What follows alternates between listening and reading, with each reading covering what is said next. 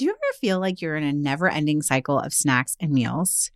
We get it. That's why we're excited to share Home Threads, the ultimate solution for creating a stylish and functional family space. At homethreads.com, discover furniture that can handle the chaos of family life. From wipeable dining chairs to kitchen tables and light fixtures.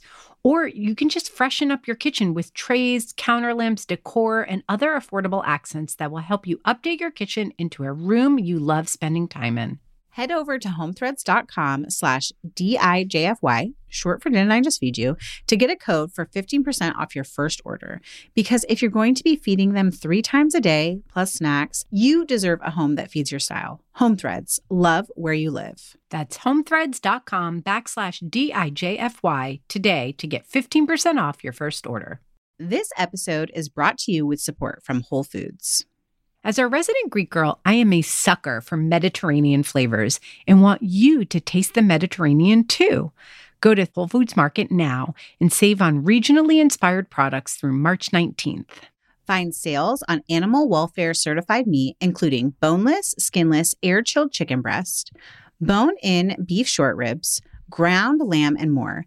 Save on whole bronzini and sustainable wild-caught sockeye salmon. And stock up on Mediterranean essentials like feta cheese crumbles, whole wheat pita pockets, and, if you're over 21, wines from Spain, Greece, and Italy. Grab your ingredients and experiment with family-friendly Mediterranean cuisine today. Think Greek-style ground lamb pitas, lemony oven-roasted chicken, or bronzino, or instant pot short ribs braised in wine. All simple and delicious. Taste the Mediterranean now at Whole Foods Market. One potential cause of picky eating is about control. And it's about feeling like they are, they're growing, they want to have control. And the only control that they really have, truly, is whether they swallow something or not. Hey, I'm Stacy. And I'm Megan. And this is Didn't I Just Feed You, a podcast about feeding families because kids need to eat a lot. And so frequently too, man. Welcome back to our picky eating series. We started last week with just Stacy and I chatting about picky eating, and we hope that you've listened already. But before we dive into our awesome interview with Melissa D'Arabian, Stacy, what is up with you this week? How's back to school? You're deep in September. Tell us everything. Kicking my butt. That's how it is. So, I think it was while I was on vacation, I saw on Instagram that you sent Ella to school on the first day without a lunch. Yep, I did that. So, I sent my 6th grader to school without any school supplies. Oh, no. Was he pissed about that? Yeah, he was. He was like, before school, he was like, are you sure? Like, how can I be going to school with an empty backpack? I was like, dude, there was no email. I'm sure it's fine. We were all jet lagged. We were all exhausted. I'm like, it's all good. There was nothing. There was no message. There was no sheet. You're fine. He's like, but my backpack's completely empty. There's not even a pen. I was like, they've got pens at school. He came home and he was like, there was a sheet. There was an email. I was like, what? That's crazy. Anyway, we rectified the situation. It all worked out. With a late night run to Walgreens or something? Yep, pretty much. But #mom fail. So next year, please remind me, Megan and audience, a little bit more space between international travel and first day of school. Yeah, that seems like good advice for everyone. A little bit more awakeness might do me good. Yeah, right. How are you? I'm good. I'm trying to think of what's going on with us. We're in this weird, I don't know, we're always in a weird season, right? My husband is traveling a bunch this last part of September, both for pleasure and for work. And so that's kind of an interesting thing to be like a solo parent for a little bit. Always fun. I kind of enjoy it. I feel like we have our own separate routine when my husband is gone. You know what this means? Because I kind of enjoy it too. Sometimes it means we're control freaks. Yeah, totally. Absolutely 100%. We're like, we get to do it our way now. I get to do whatever I want. I also feel like there's a little less pressure for me about dinner time when my husband's not around, which is a really interesting thing that you and I have talked about before. But it's kind of like, I think my husband grew up in a very like traditional meat and three kind of family. So he like expects that around dinner time, even though we don't always eat like that. And when it's me and the kids, we do a lot of like snacky dinners or just like vegetable heavy dinners that maybe I wouldn't serve with my husband around. Falafel is one thing. Like he's not that into that, but we'll have it a lot while we're here. And actually I have a falafel recipe on the kitchen that I'll share in the show notes. So yeah, we're just like, I'm in a season of solo parenting. Nice. Fun. You know what I eat when I'm alone with the kids? I'll feed them. And then after they go to bed, I eat cereal for dinner. It's like my favorite thing. And actually, we have a sponsor that I'm actually super excited about. Yes, we do. We do. We are both super excited about it. Yes, it's totally unrelated. I completely forgot about it, I swear. But it's true that you guys will hear all about our sponsor, Mom's Best, coming up. But I love eating cereal for dinner. It's like my biggest treat. So I just like I give them a really well-balanced dinner. I put them to bed, I'll eat some veggies with them. And then I'm like, big bowl of cereal for mama. It's like my favorite treat. I feel like there's an internet meme about this and we should find it and share it on our Instagram where it's like, cereal is so dependable. It never lets you down. Cereal for breakfast, dry cereal for a snack on the go. I love the idea of like eating cereal after the kids have gone to bed, but I often eat it as like dessert. And especially when I was pregnant with my son, the like chocolate crispy rice cereal was like my go-to dessert. Instead of a cocktail, I would eat that. Yes, totally. Yeah. And Mom's Best has a really good I think it's called crispy cocoa rice. Yeah. And it's so milk. Crispy and the milk is so good. Yeah, it gets all like chocolatey and then you have chocolate milk at the end. It's the best. Yes. Anyway, okay, solo parenting. But let's talk about what we're digging this week. I know. This segment we do every week. Love it. So every week we have one new kitchen thing, food thing that we're loving. It can be a product, a trick, a technique, anything that's making life easier or more delicious. So what's up this week, Megan? I am digging a matcha. Ooh, my internet friend. I call her my internet friend. Internet friend. That sounds so early 90s. Right? But it's true. We still live in that world. My friend Michelle, who's is a friend of a friend who I have met one time in real life right before she moved to California from Atlanta. And now we live in Boise from Atlanta. So we really just like follow each other on social media. We've only connected that one time for like 10 minutes in real life.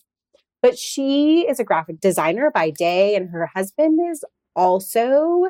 She's obsessed with matcha and they decided to start their own matcha company and it's called Ritual Cosmic Matcha. And I ordered some, like full disclosure, I ordered some of their ceremonial grade because that's what I tend to drink when I drink matcha. And she also sent me some of their habitual matcha, which is like the ceremonial is like light and bright and the habitual is more like deeper, earthy matcha flavors. Mm-hmm.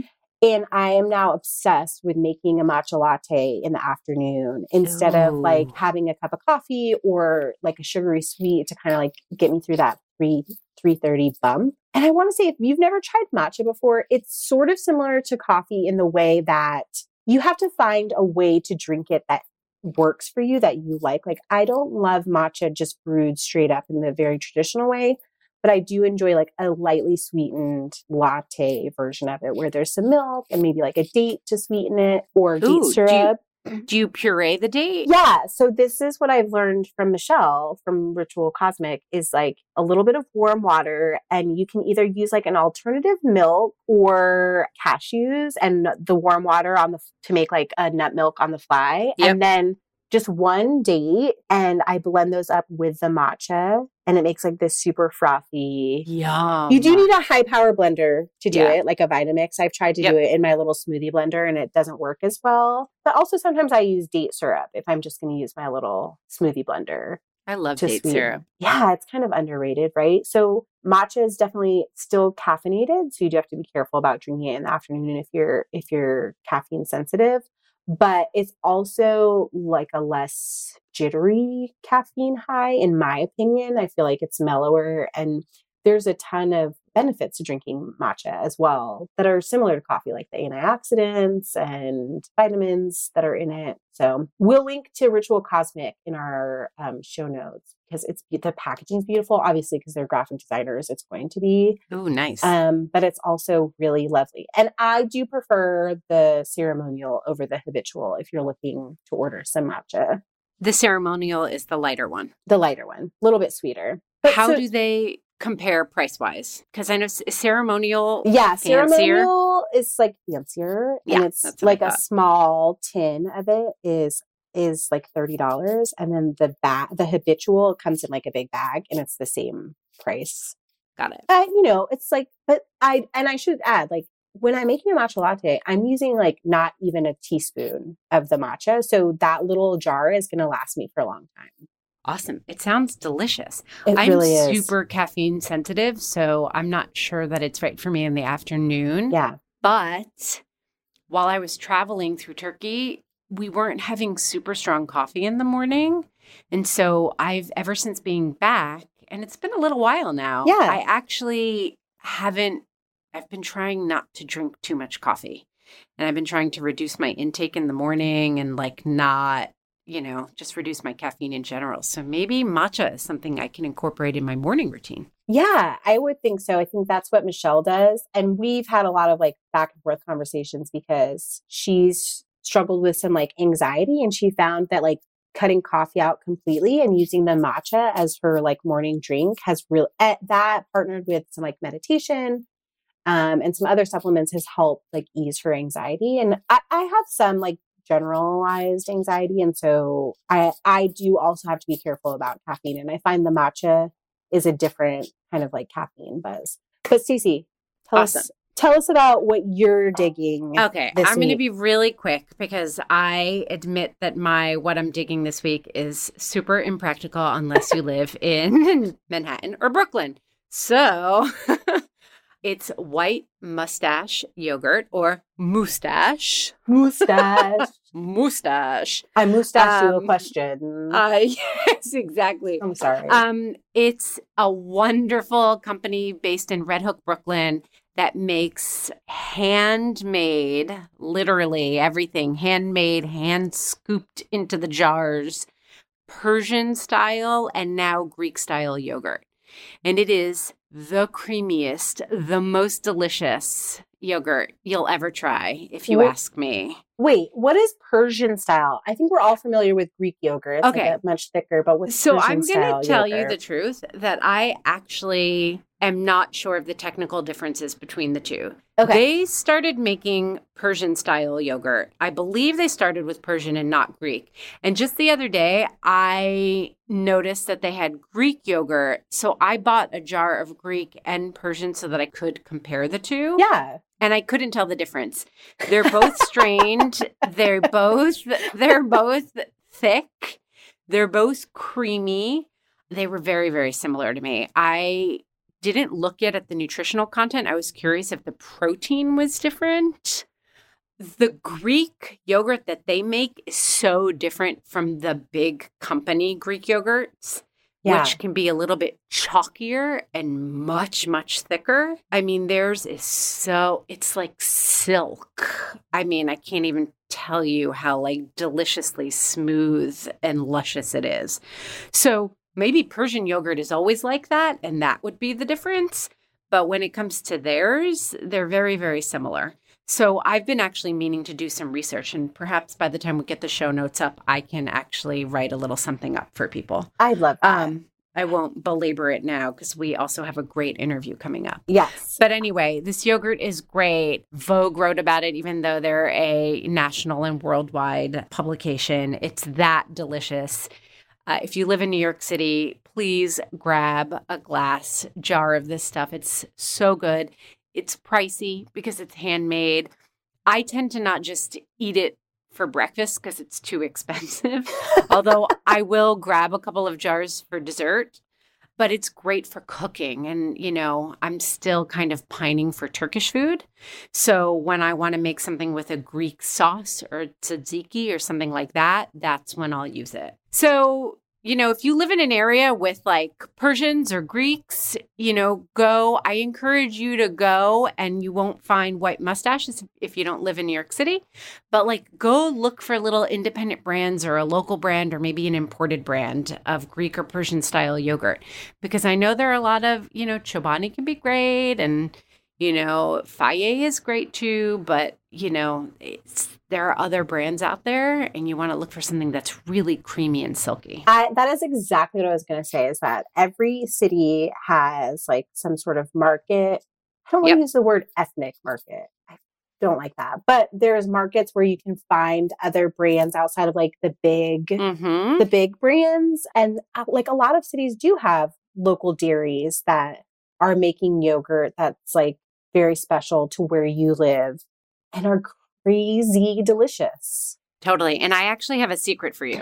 Okay. If there's a local yogurt that you love that's really creamy and delicious and great, and you love the texture of it, but you want to make it a little bit thicker, like Greek style, all you have to do, if you're a parent or a person who cooks or is willing to put a little bit of time into it, all you have to do is take a cheesecloth, double it up, dump the yogurt, the regular style yogurt, into the cheesecloth and hang it over a bowl and let the whey drip into it. And what you're left with the next morning or 3 hours later is just, it's Greek style. That doesn't increase the protein the same way, but it makes your yogurt thicker, and it'll have the mouthfeel of silky, creamy Greek yogurt. Yes. Because you've just drained a lot of the liquid out. So, if you feel like Greek yogurt, the commercial stuff is a little bit too chalky for you, and you like, I don't know, I'm thinking like brown cow or, something from your local farmer, let's say. Yes. That's something that you can do.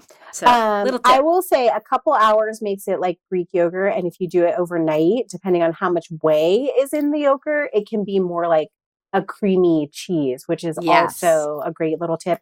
And do not throw out that whey that drains off, because there's like tons of nutrition in there. Put that shit in a smoothie. People love that.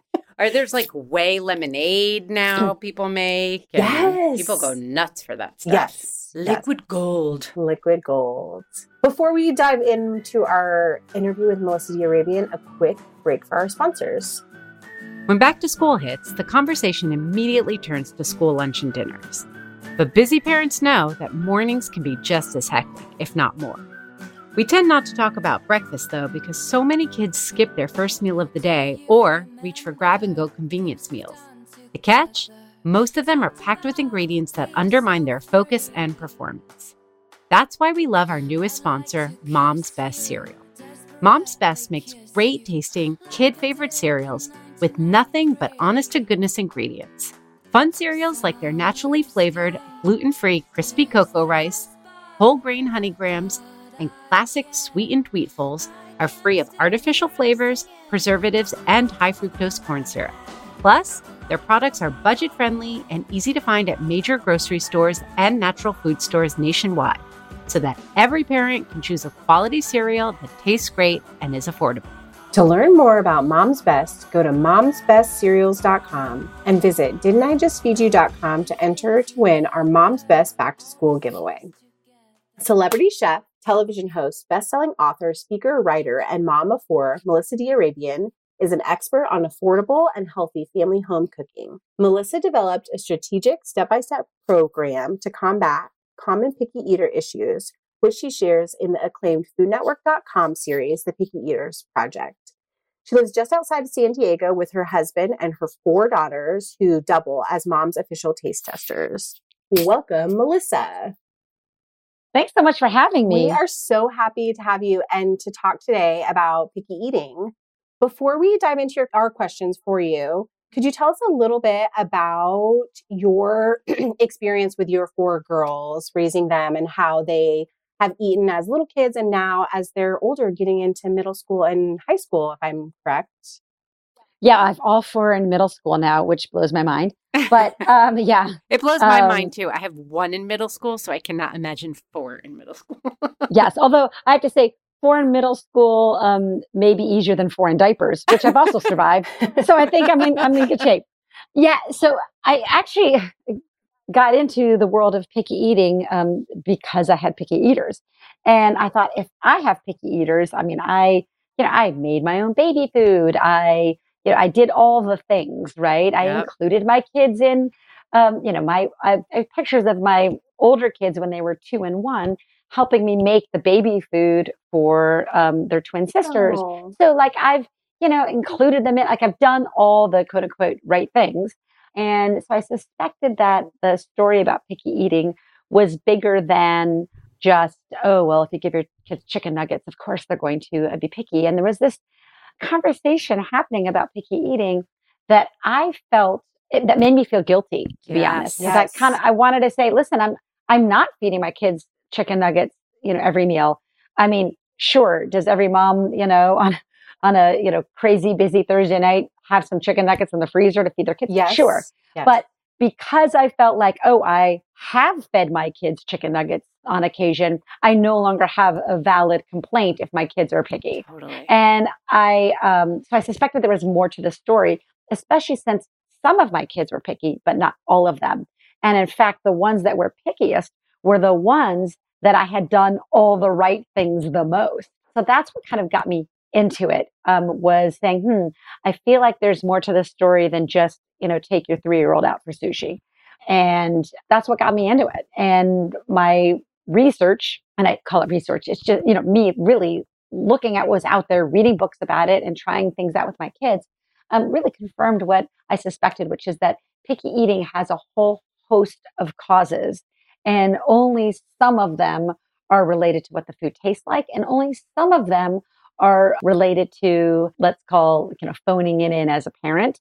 So I wanted to remove that guilt component from the conversation and talk about where we are and really what can we do. And it's the fix is not as easy as, oh, give me this spinach recipe that my kids will love, because people would, interview me for that. Oh, well, how can we get our kids to eat spinach? And here's my, whatever. It's not about a magical recipe. So that's sort of the good news, and the bad news is it's not just about the food. In fact, a lot of it is not about the food itself. Some of it is, but there are a whole host of reasons that the kids are picky. And I sort of needed to address kind of all of them, because there were a number of them at play with my kids. So that's what got me into it. And then I went to Food Network and said, hey, listen, I'm going to do this trial program for my family. Do you want to come in and record it? And that was the genesis of the Picky Eaters Project. So funny, because a million years ago, I wrote an article and pitched it to Babbel.com when I worked for them years ago, saying recipes aren't the answer. Oh my gosh, really? Simple. Yeah, because my background is in child development. And I was like, this is a parenting.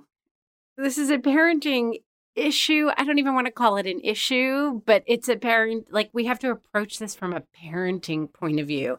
But everybody just wants a new recipe. It's like, just give me the recipe that's going to be the magic bullet. And that's not going to solve it, So I totally hear you. But then at the same time, there's this struggle. And Megan and I talked about this this is a 3-part series on picky eating, that it's hard to talk about parenting without then trying, piling on that guilt, which is exactly what we don't want to do. It's like, just like you, this podcast is about like trying to remove guilt from the conversation, because there's so much guilt around the conversation around food and parenting.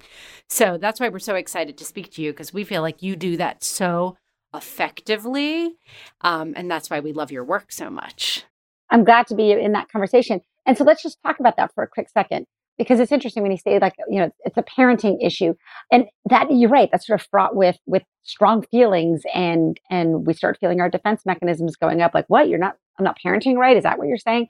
And it is sort of parenting in the sense that, hey, listen, everything we do, how we interface with our kids is parenting. It's a parenting choice, right? But I think it's not a parenting bad issue. It's not as though someone is not parenting well if their kids are picky.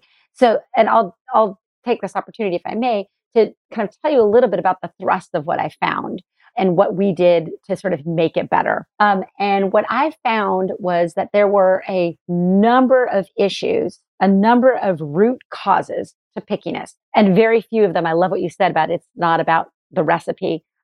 Very few of them were actually about the food itself. Some of them were, but there were a whole host of root causes for picky eating. For instance, just so you can kind of get a sense for what I'm talking about, one potential cause of picky eating is about control. And it's about feeling like they are, they're growing, they want to have control. And the only control that they really have truly is whether they swallow something or not. So there can be an assertion of wanting to have control, and not in necessarily a bad way. When you're growing up, you're finding your boundaries, you're developing your self-identity, and knowing what you can and can't do is something we want our kids to do. So again, not a parenting fail, not a behavioral fail, but it just is what it is. And so we need to understand that that's at play. Another root cause could be that kids tend to be super tasters compared to adults. Their palates actually experience flavors differently. And some kids actually are super tasters and taste bitterness and flavors more strongly. Listen, that has its place in evolution so that we don't eat poison in the wild. But what that means is that broccoli to my 4-year-old, I don't have a 4-year-old anymore, but broccoli to my 4-year-old, well, yes, that's right. Different from how it tastes to you. So we need to acknowledge that. One other root cause is lack of context or knowledge. The truth of the matter is that fat, salt, and sugar taste good. And all things being equal, if I'm honest with you, if brownies were just as healthy as broccoli, I would eat more of them. I mean, I just would. They're good. They taste good. So our kids who do not have this bigger context of health and what's good for us and the long-term effects of eating brownies, 5 servings a day instead of, their vegetables, of course they're choosing brownies. They don't know any better. They don't have the context. Oh, one other root cause I'll throw out there is that when that kids, there's a lot of change going on for a child. Coming into the world is a big change. Every day they're learning something new in a way that we don't experience that level of change as adults. So now you're throwing in that they also have to try new flavors. It's just too much. They throw up their defense mechanism and say, listen, I don't want any more change. And so they don't have the emotional resources to incorporate yet another change. And then you throw in that they get tired. And if they're tired, those emotional resources get depleted more quickly. And what do kids do when they're out of emotional resources? They don't say, hey, listen, mom, I need to go have some me time and take a bubble bath and sort of, recharge. Yes. No, they throw a fit. Yes. And then they don't want, and then they arch their back, and then they're tired and they don't want to eat anything. So all these root causes are, and many more are at play in picky eating. So what I did was, rather than search the magic bullet recipe, I sort of said, okay, how could I address those root causes? And slowly over time, if I address those, then slowly I felt like my kids will become less picky, not magic bullet overnight, but over a period of weeks and months, they're going to become less picky eaters because I'm going to be filling those root cause buckets in other ways. So for instance, just to give you one example, in order to keep their emotional buckets full and making them feel like they can absorb more change, I made sure that they were not tired when they sat at the table. So what that meant was I moved dinner back like even 15 or 20 minutes. Like 15 or 20 minutes earlier for a 3 or a 4-year-old is light years. So, well, actually, that's a bad comparison, right? Because light years is space. It's a long time. But it is. Like, wait, what? I'm like mixing my metaphors. But it is. So I tell people, listen, if you just move your dinner back between 15 and 30 minutes every day, you will be amazed at how magically less picky your kids will be over time. They're not going to sit down and, eat roasted goat on the first day. But over time, So all of these root causes, I didn't know which word to play with my kids, but I'm like, I'm going to approach them all multifaceted and see which stick and which make a difference. And so that's what I did with Picky Eaters Project. It was never about that one's magical spinach recipe. Yeah, that's so smart. And even just like, if they are tired and, one day you just can't have dinner at the right time, that's not the day to introduce eggplant, or like don't fight them that day. Just let it be. No, that's exactly right. And I will tell you, I actually did something pretty, not bold, but a big change because I was, when my kids first went off to school, like real school, they were at the French American school, which starts at the age of 3, like a full academic program. So not childcare, full academic program with like progress reports and report cards. And so my kids did that when they were 3. And let me tell you something. You come home from school, like you're exhausted and you're hungry. I switched dinner with their after school snack because they could not wait until even 6 o'clock or 5 o'clock. They'd come home from school at 3. They had full dinner at 3 o'clock when I brought them home from school until they got used to the rhythm. So for like 6 months, I fed them dinner at 3, and then they had their after school snack with my husband and me, and we sat down at the dinner table. So we still had the dinner table experience, but I swapped where I had their main meal because they couldn't make it to 5 or 6. They had to have dinner at 3, but that solved the problem. They became less picky. Do you know what I mean? That solved that element of that. Or it's problem, not that they became less picky in that moment. It's like they were more open because they were hungry. It was a hunger opportunity, but they weren't so exhausted that they were going to refuse everything that you put on their plate. That was exactly right. And again, to be clear, this is one of a number of different ways that I approach picky. It was a multifaceted approach into what you said earlier. There's not one magic bullet that's going to fix it all. But so that's sort of the bad news. The good news is, right? We're all looking for magic bullets, right? That's like Oprah said, like if there was one magic bullet, one magic pill that can make, you slim and healthy and wonderful, whatever, but it was really, really expensive. If anybody could afford it, it could be Oprah, right? She's like, if anybody could get it, it would be me. So it doesn't exist. So I thought, okay, if Oprah says it doesn't exist, I believe it, right? Because Oprah does not lie. But same thing here. So the bad news is there's not one magic bullet. The good news is this. It's also not because you gave your kids chicken nuggets, once a week. Do you know what I mean? Now, let's be clear. If you give your kids chicken nuggets every single day and pasta every single day, or whatever it is, you're not helping the situation for sure. So that said, you know what, sister, I've been there where I've done stuff as a parent that I'm like, I know it's not the best idea. I just got to get through the day. So even if you are giving your kids chicken nuggets every single day, you know what? We can start there too. And like, listen, we know you love your kids. And listen, I was like, oh, I'll never get my kids pacifiers. My kids will never watch TV under the age of 3, but then I became a parent and I realized, okay, that's not going to, things change. So I'm in there with you, but even there, there's stuff to do and ways out of this. Can I ask a question that's tangentially related to that and kind of touches on something that another guest shared with us during our school lunch series, which is that for some parents, cost is a really big issue in introducing new foods to their kids. And, the research that says it takes 7 to 11 exposures of a new fruit or vegetable for your kid to be interested in it and maybe like it. And that can be like a huge hurdle for a low-income family or a single mom on a budget. I grew up eating Hamburger Helper and tuna noodle casserole once a week each because that fit my single mom's budget.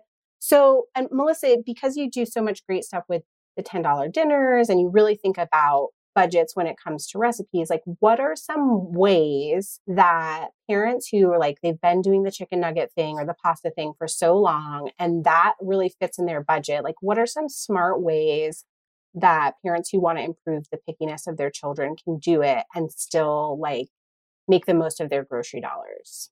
Yeah. So you bring up kind of 2 elements of the budget impact there. One is, as you said, it takes on average, 17 times or whatever it is, a lot of times for a kid to eat something. And so what I'm hearing there and what I experience there is then there's waste. Yes. Because now I'm creating food that they're not eating and I still have to feed them. So then I'm sort of throwing things away and that feels really wasteful. So, and then the other element is, well, how do we not blow our budget and still feed our kids healthy food? Yes. Like that, that's, yes. So there's sort of two elements. There's the waste and then is healthy food more expensive? So for the waste, one thing that I will say is I never suggest introducing lots of new food in one meal. And in fact, introducing smaller portions, like one element of a 4-element meal is really the way to go. So that way, if they don't like it, it's the try, it's the no thank you bite, and then move on. And it doesn't, relatively speaking, it doesn't really change the budget profile of the meal. And then you've got leftovers, right? So, my suggestion is always small portions on the plates, because whatever's on the plate gets thrown away. Whatever's in the main serving bowl is leftovers. So then it's leftovers and then you're fine. So, be smart about not making too much of any new thing. Don't make a big roasted goat and have that be, the main portion of the meal. If you choose to make roasted goat, and again, I just bring that up because I think it's something that most 4-year-olds probably would not like. But if you decide to make roasted goat for some reason and introduce that to your family, make it a small portion and make it the side dish. Introducing something as the side dish rather than the main dish is the way to go, even if it's something that is normally served as a main dish. If it's roasted goat, it still can be a side dish for the introduction phase until people like it enough that it can become your main dish. So new stuff, make it the side dish. Don't have a lot of it. Put small portions on the plate, just enough for a no thank you bite if they want to go that direction. And that way, then it's leftovers, not thrown away. So now let's talk about the cost of feeding your kids a wide variety of foods versus, walking down the aisle and grabbing the chicken nuggets or grabbing pasta. So a couple of thoughts on that. Yes and no. Is it more expensive? Yes, it is more expensive to buy fresh food for the kids and have a variety of vegetables and kind of higher quality carbohydrates. Quinoa is more expensive than white flour pasta, for instance. Let's just put that right there just to give us an example, right? So yes, that's more expensive. And so there may be some reprioritization that needs to happen in terms of, you're going to have to think about getting your quinoa in bulk and don't buy it in the box because it's about 3 times the price. So you're going to have to be a little bit smart about managing your budget that way. That said, there's a lot of fresh food that is not expensive. And to make that point, I'll bring up like the chicken nugget. The chicken nugget, I promise you, on a pound for pound basis, a chicken nugget is far more expensive than if you bought the chicken yourself. There's no world in which processed food is going to be cheaper pound for pound versus the fresh version of that same food. Now, without getting too into the weeds on this, the exception to processed food being more expensive than fresh food is pretty much anything in this country that uses corn or corn syrup, because that's subsidized. Soda versus juice, or soda versus fresh vegetables. So, but so I'm not talking about that dynamic. Clearly, when it comes to feeding our families and feeding our kids, buying anything in that space that involves subsidized corn syrup products, for me is a hard pass. Yeah. So I'll just say that right now, that for me, that is such a hard pass. And that's kind of outside of the scope of this conversation, or what I'm talking about. So I'm not talking about the sodas versus the juices right now, because to me, neither of those really belong in our family's table on a regular basis. But neither here nor there. Let's talk about like the chicken nugget. Let's talk about the potato chip versus potatoes. So there's no world in which you have food processors who are paying for the raw materials for, X dollars, and they're going to process it and then sell it to you for X minus $1. No. The processed version, that's the way it works. Nobody's touching your food and processing it and then charging you less than what the raw materials cost. So this idea that processed food is cheaper than its fresh raw material counterpart is so 1,000% a huge myth. So if someone is looking to save money, buying the chicken herself and breading it and making up her own chicken nuggets is going to be so much cheaper that she will have no problem paying for quinoa instead of white flour pasta with the difference. On balance, it will be cheaper. It will take a little bit more work. It may take some trial and error where you buy the quinoa that's more expensive. You're like, oh, shoot, I didn't realize it was cheaper in bulk or whatever. So there's trial and error involved. And I'm not suggesting that there's not some outlay of money involved with that. But, even if you go look at the pasta aisle, you can have that white flour pasta that, look at the back, look at how much fiber's in that. Look at the nutrients. And then look at some of the, like the garbanzo bean pastas or the lentil pastas, or even just like the whole grain, quote unquote, protein pastas. Look at those nutrients. And now compare dollar per nutrient, not dollar per bite of food that you get into your system, but dollar per nutrient. That extra dollar for a sort of a better box of pasta is money well spent. So, you can get really thrifty versions of food that you can feel great about serving your family, and that won't break the budget. It really won't. And on balance, making your own food for the kids is going to be so much cheaper. It really will be. But that said, there is a little bit of an outlay up front. But, rice and brown rice costs the same as white rice for the most part. It may be a few cents more. But, brown rice and dried beans makes a fantastic full protein that you can always serve your kids for literally pennies a serving. So there's no world in which chicken nuggets are really the cheapest way to go long term. That's so smart. What do you think is the hurdle in getting home cooks to understand that? Because you walk into a grocery store and you look at a price in front of you, you look at the sticker price and you don't think about the per pound price. Here's the other thing that happens. And listen, it happens to me too, where you're like, I know that I should learn how to make my own chicken nuggets or whatever, or chicken fingers or whatever I make, like chicken, like Milanese, flattened out the chicken breast, which kids who like chicken nuggets will adjust their palates and get to like that. The problem is this: we're so swamped that to take on that investment of time up front.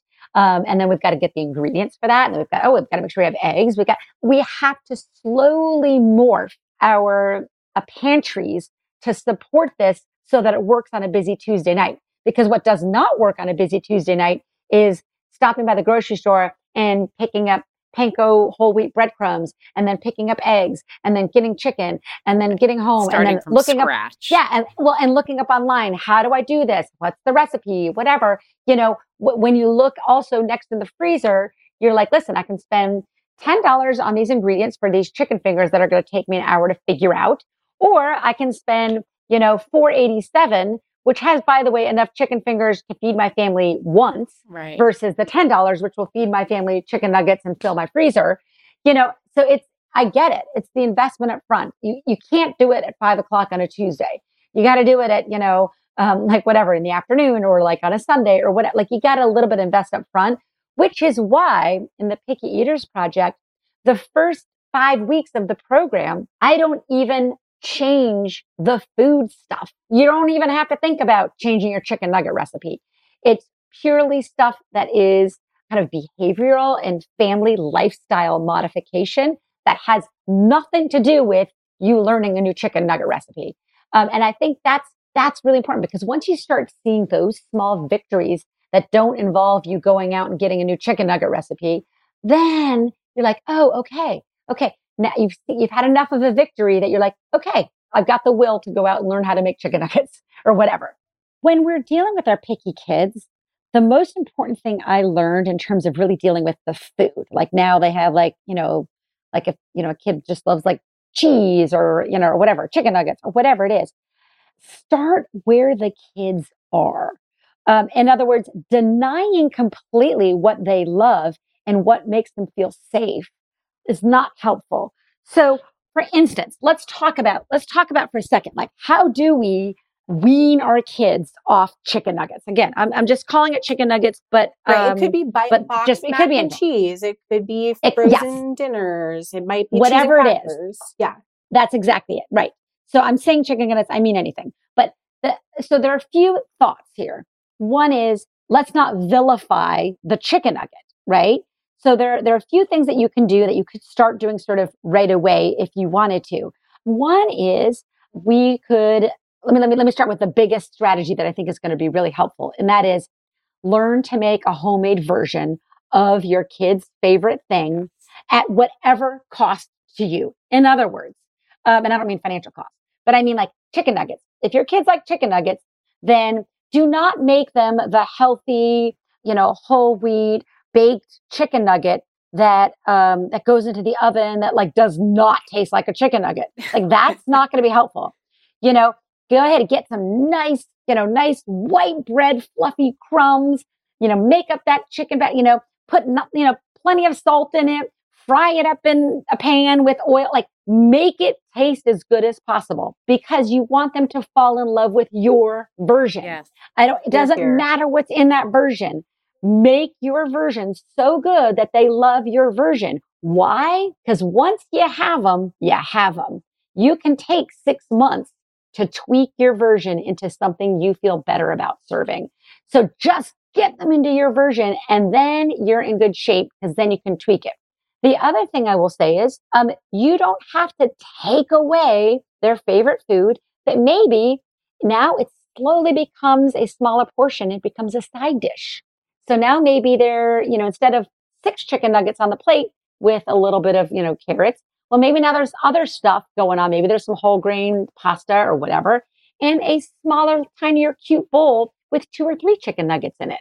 So now it's not going away, but it's just getting smaller and less important to them. And then the third strategy that I would say you could also start right away, to the mom who's overloaded in chicken nuggets, is to say to your kids, oh, you know what? We had that yesterday. We'll have that again tomorrow. Today, let's have this. And just to sort of say, we had it yesterday, we'll have it tomorrow, today not. And that right there gives them some days where they're not having it.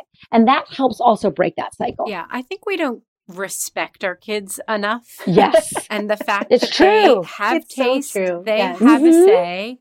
And also, let's be real. I mean, it's like what you were saying in the beginning. Fat, salt, sugar, this stuff tastes good. What they like, we like. I mean, chicken nuggets, we keep talking about it. Like you said, it could be anything. It's like a beautiful Milanese with a big pile of arugula and fresh shaved Parmesan, right? Like, that's a classic Italian dish. You go to Rome and you can get the most beautiful version. And, the biggest foodies and chefs will like swoon over it. So, you can slowly move them to that. And that's a beautiful thing with this beautiful fresh greens on top. So, same with pasta and butter, cheese. Like, these are all versions, really simple versions of foods that we as adults love too, that you can move them towards. I think that in a lot of ways, what they like is still legitimate food. And like you said, hook them, and over time we can make it a little more sophisticated, a little bit healthier, or like give it its right portion, give it its right place in their diet. Yeah, and I think you bring up a really good point, which is they're liking their versions of sort of real food, if you will.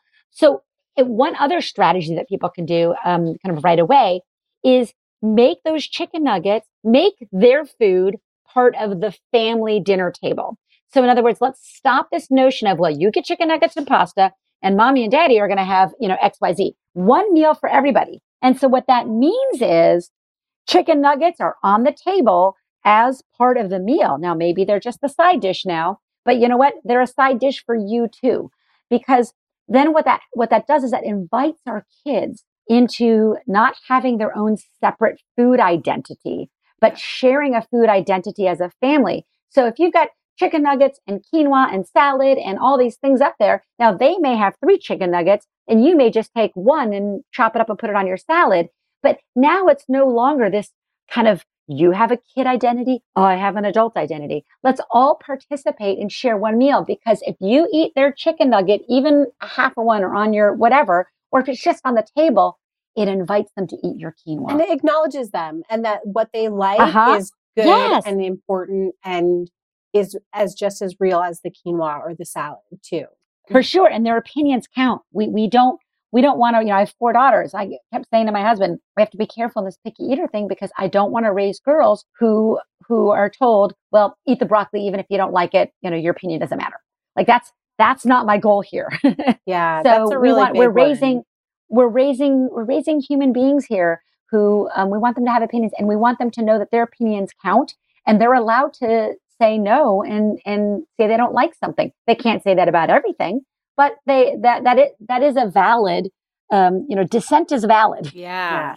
I feel like we could record a whole other episode about raising girls and boys and like how diet culture is subversive even to when we talk about picky eating and giving our children opinions about things. So we'll definitely have to bring you back, Melissa, to talk about that, because it's a big one. Well, before we sign off, I have to know, Melissa, what kind of eaters are your girls today? I will tell you this. When I did the Picky Eaters Project, we literally brought cameras in and we hung them up in our house, and we filmed a whole summer of us eating dinner and everything. So I did not know what direction it would go. In other words, I suspected all this stuff, but it was a true experiment that we filmed. And I will tell you, it really changed the trajectory of my kids' eating. I mean, honestly. Now, it did not change the inner souls of my children. Of course. So, little Margot still likes fewer things. She really is a super taster. So, because she has a very strong sense of smell. If you have a child who has a strong sense of smell, just a tip, you're probably going to be dealing with someone who's a super taster. But so it didn't fundamentally change who they are as human beings. But I will tell you this, they are growing into young teenagers or preteens who have a very strong sense of self and an adventurous spirit when it comes to food. And they are willing to try everything. I never need to worry about them going to friends' houses and not eating a proper meal, or not being able to eat wherever we go, and no matter what the circumstance is, which is, I kind of had that fear when I was younger. I thought, when they were younger, I thought, oh gosh, do I need to feed them before we go because there's not gonna be anything they like, like all that sort of stress, all of that went away. It really did. Now, again, do they love every single? No, they don't. But I will tell you this, we have 2 vegetables on our dinner table every single night, and everybody eats a vegetable every single night without complaint, without whatever. And there are a couple things that everyone's allowed to have, a few things that they don't eat and they don't like, and that's fine. It is amazing how they've grown into honoring their bodies, reading labels. Like even like they couldn't believe how many, as my daughter said, how many sausages have sugar in them. Like even Italian sausage, not even breakfast sausage. I'm not talking about maple flavored, whatever. I'm talking about just Italian sausage. And as my daughter said to me, like, really, this is ridiculous. If I'm going to have sugar, it's because I'm eating Nutella, not breakfast sausage, and I'm like, amen, sister, but I say all this because there's so much hope. I promise you, there's so much hope, because 3 of my 4 kids are not wired to healthy eating. One of mine is, but, and by the way, she was the one I fed on Gerber. I just want to say, so that's hilarious. My Gerber baby grew up to be completely like, she's like the healthiest eater I know. And but I love that you're sharing that too. Because my little one also was extremely picky when he was young. He's about to be 9, but I like how you talk about kind of the quote unquote results, and they're still obviously very much a work in progress, but you're like, the idea here isn't to change them at their core. It's just to make sure that they develop a healthy relationship with food and awareness, a healthy relationship with their body. Oliver is still not the most adventurous eater, but he thinks of himself as an adventurous eater. And we can travel, we can go to restaurants, and he can go to friends' houses. And I know he'll find something, and it'll be pretty healthy. And he makes fairly smart choices considering his age. And like, that's good enough for me, like that's great. Like, we don't have battles at the dinner table. And that's what I wanted. He is who he is, and he has his own opinions about food.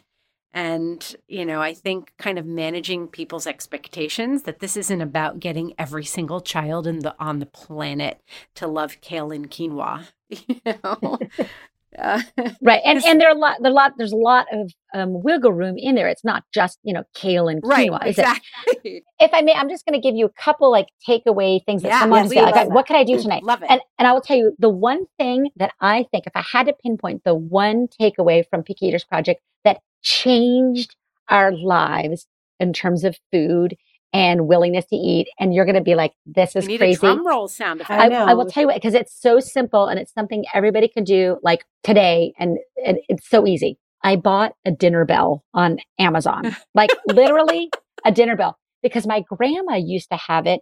My grandma was German, and she would like ring the bell and be like, Essen, Essen, and we'd all come to dinner. So I bought a dinner bell, and like everybody loves it. And it's great because the kids are all up in their rooms or whatever. And so I ring it, and that way they can hear it, because just yelling dinner that doesn't feed my soul. So ringing the bell, like everybody like hears the bell. They know that it's time for dinner. They put away what they're doing. They go wash their hands. They come to the dinner table. And I'm telling you, the bell, like we are the dog of Pavlov. We do prepare ourselves to eat. And so a dinner bell was just, and it's always with like, oh, great. It's all positive, keeping the dinner table a positive, wonderful refuge. We never sit down and say, listen, girls, we need to have a talk about that. No, that's not dinner table conversation. We keep positive, pleasant conversation around the table. We talk about each other's days. We support, we love on each other. So the dinner table, once that bell comes on, everybody switches from homework mode into family mode. And that one thing has really changed the way my family eats. I love that so much. Also, I literally yesterday hung a dinner bell in our kitchen. That's so crazy. Yeah, I'm like, this is so great. And Stacey's boys are a little bit older. Obviously, your girls are in middle school, but I am right now in the trenches with an almost 4-year-old and a 6.5-year-old, and trying to reshape dinner. So I love to hear that I'm on the right track with the dinner bell. I love and that. making dinner joyful. Yes. And we'll share links to all of the Picky Eater Project videos in our show notes on didn'tijustfeedyou.com. We'll link to Melissa's books, which are great resources. And you have a new book coming out next year? Yeah, next summer I do. And it's actually a book on the intersection of food and faith, and the role of food in our culture versus the role of food as I believe it's intended to be. So it's, that'll be out next summer. Yeah. So that's a whole thing, a whole project. But yeah, I'm very excited about it. I've been working on it for a couple of years. Congratulations. Yeah. Can't wait for that. We'd love to have you back when it comes out. Will do. You guys are awesome. Thank you so much for having this conversation. Thank you, Melissa. This is great. Thank you so much for making time for us. I love chatting with Melissa. She is a person who I haven't always followed, but I loved following along the Picky Eaters Project. And I feel like she had such great insight today. It's so smart. And I love that someone with her high profile took on this issue, because it's such a huge conversation for parents. Yes. And I feel like even though Melissa's a celebrity chef and a TV host, she's very much in the trenches like we are. And she has really good real life advice for parents. Yeah. I mean, there are all these books what chefs feed their kids. And it's like lamb chops. You're like, oh my God. No. Come on. Yes. It just, she's so real. That's what I love and appreciate. Before we wrap up this week, we want to share a super quick practical takeaway that we call Try This at Home. Because the truth is we can talk and talk, or let our guests talk and talk about kids and parenting. Before we wrap up, every week, one of us shares a super quick practical takeaway that we call Try This at Home. And Stacey, you have a Try This at Home for us this week that you picked up while you were on vacation in August in Turkey. I did. And actually, I feel like this kind of goes with Melissa's ethos a little bit. All right, so I'm going to try to explain this quickly and easily, but I really felt like this was a smart approach. I was talking to a lot of home cooks in Turkey, and they were talking about reducing waste, saving money, and also saving time, but still making sure that you cook every single night. I mean, they were pretty amazed that American families don't cook every single night. They're like, but I don't understand. And I mean, these are home cooks where both parents work. Yes. Fully. Like, Turkey is actually going through a financial recession right now. Yes. So families are really, really hurting for money. And both parents are working to make ends meet. These aren't wealthy families where, one parent gets to stay home. So one of the techniques that they were saying, is that they do a lot of farmers market cooking, where they, at the beginning of the weekend, they go and they buy a whole bunch of vegetables, and maybe, they go to the butcher and buy some meat, and then they'll cook a bunch of stuff. So a bunch of stewed, green beans, some rice pilaf with, chickpeas, usually from dried beans, greens, stewed greens, maybe some like shredded chicken or something like that, or like chicken kebabs, like out of ground chicken meat. And then, you just cook a bunch of stuff and you put a bunch of it out on the table, sliced tomatoes, some feta cheese, what have you. And people kind of pick family style. And then the leftovers get wrapped up. And then the next day, you kind of combine the leftovers. So if there's some beef leftovers and some string beans leftovers, you kind of put them together the next day, and that becomes a stew for the next day's meal. And maybe you cook a little extra rice. That's Monday. If the first thing I described was Sunday's meal, now the beef and string bean stew with rice becomes Monday's meal. Now for Monday's meal, you have a little leftover rice, and from Sunday, you have those greens left over. Now you combine those, and maybe you cook a little eggplant, right? That's Tuesday's meal, etc. So you're constantly just kind of building. You cook a whole bunch of stuff on the weekend, and you're constantly just combining leftovers and maybe just adding a little something every day. So during the week, you're only cooking a little bit to add to the leftovers, because maybe there isn't quite enough. And I thought that this was a really interesting approach and a really interesting way of, again, reducing waste and saving money. So I actually tried it this week, and it worked really, really nicely. Like, I made an eggplant stew, and some green beans, and that was one night. And I combined it with beef another night, the beef and string beans.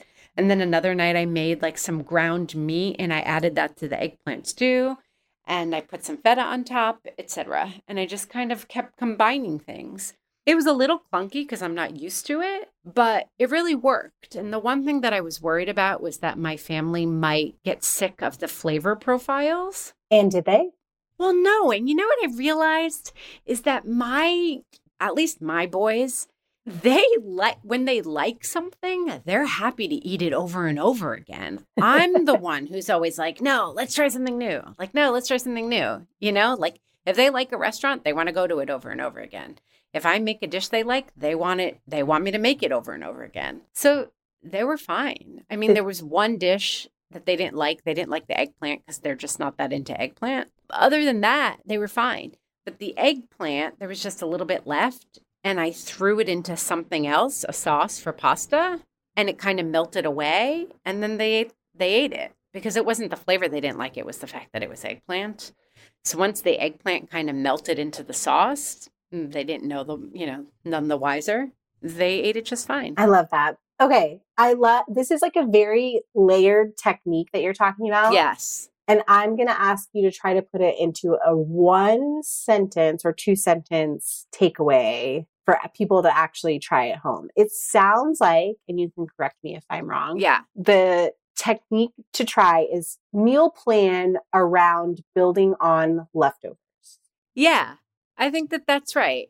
It's like one big Sunday night meal one big family style Sunday night meal that you're sure will yield leftovers. Okay. And then layering on that. Okay. Planning on just cooking something small every night thereafter that is compatible, that you can kind of layer on. So I love this tip, and I'm actually going to try it this week when I meal plan, this idea of like doing big batch recipes and building so you don't have to cook as often through the week. And I pinky promise that I will report back in next week's episode, which is the third and final part of our picky eating series, where we will have our foodie friends, Amy of Yummy Toddler Food and Debbie, who wrote Parents Need to Eat Too. Awesome. Thank you so much for listening to this week's episode. And now that you listen to us, we want to listen to you. What do you want us to cover? Do you have any questions for us? Email us at hello@didn'tijustfeedyou.com. You can also visit us at the site to find us in all those other fabulous places like Instagram and our Facebook page.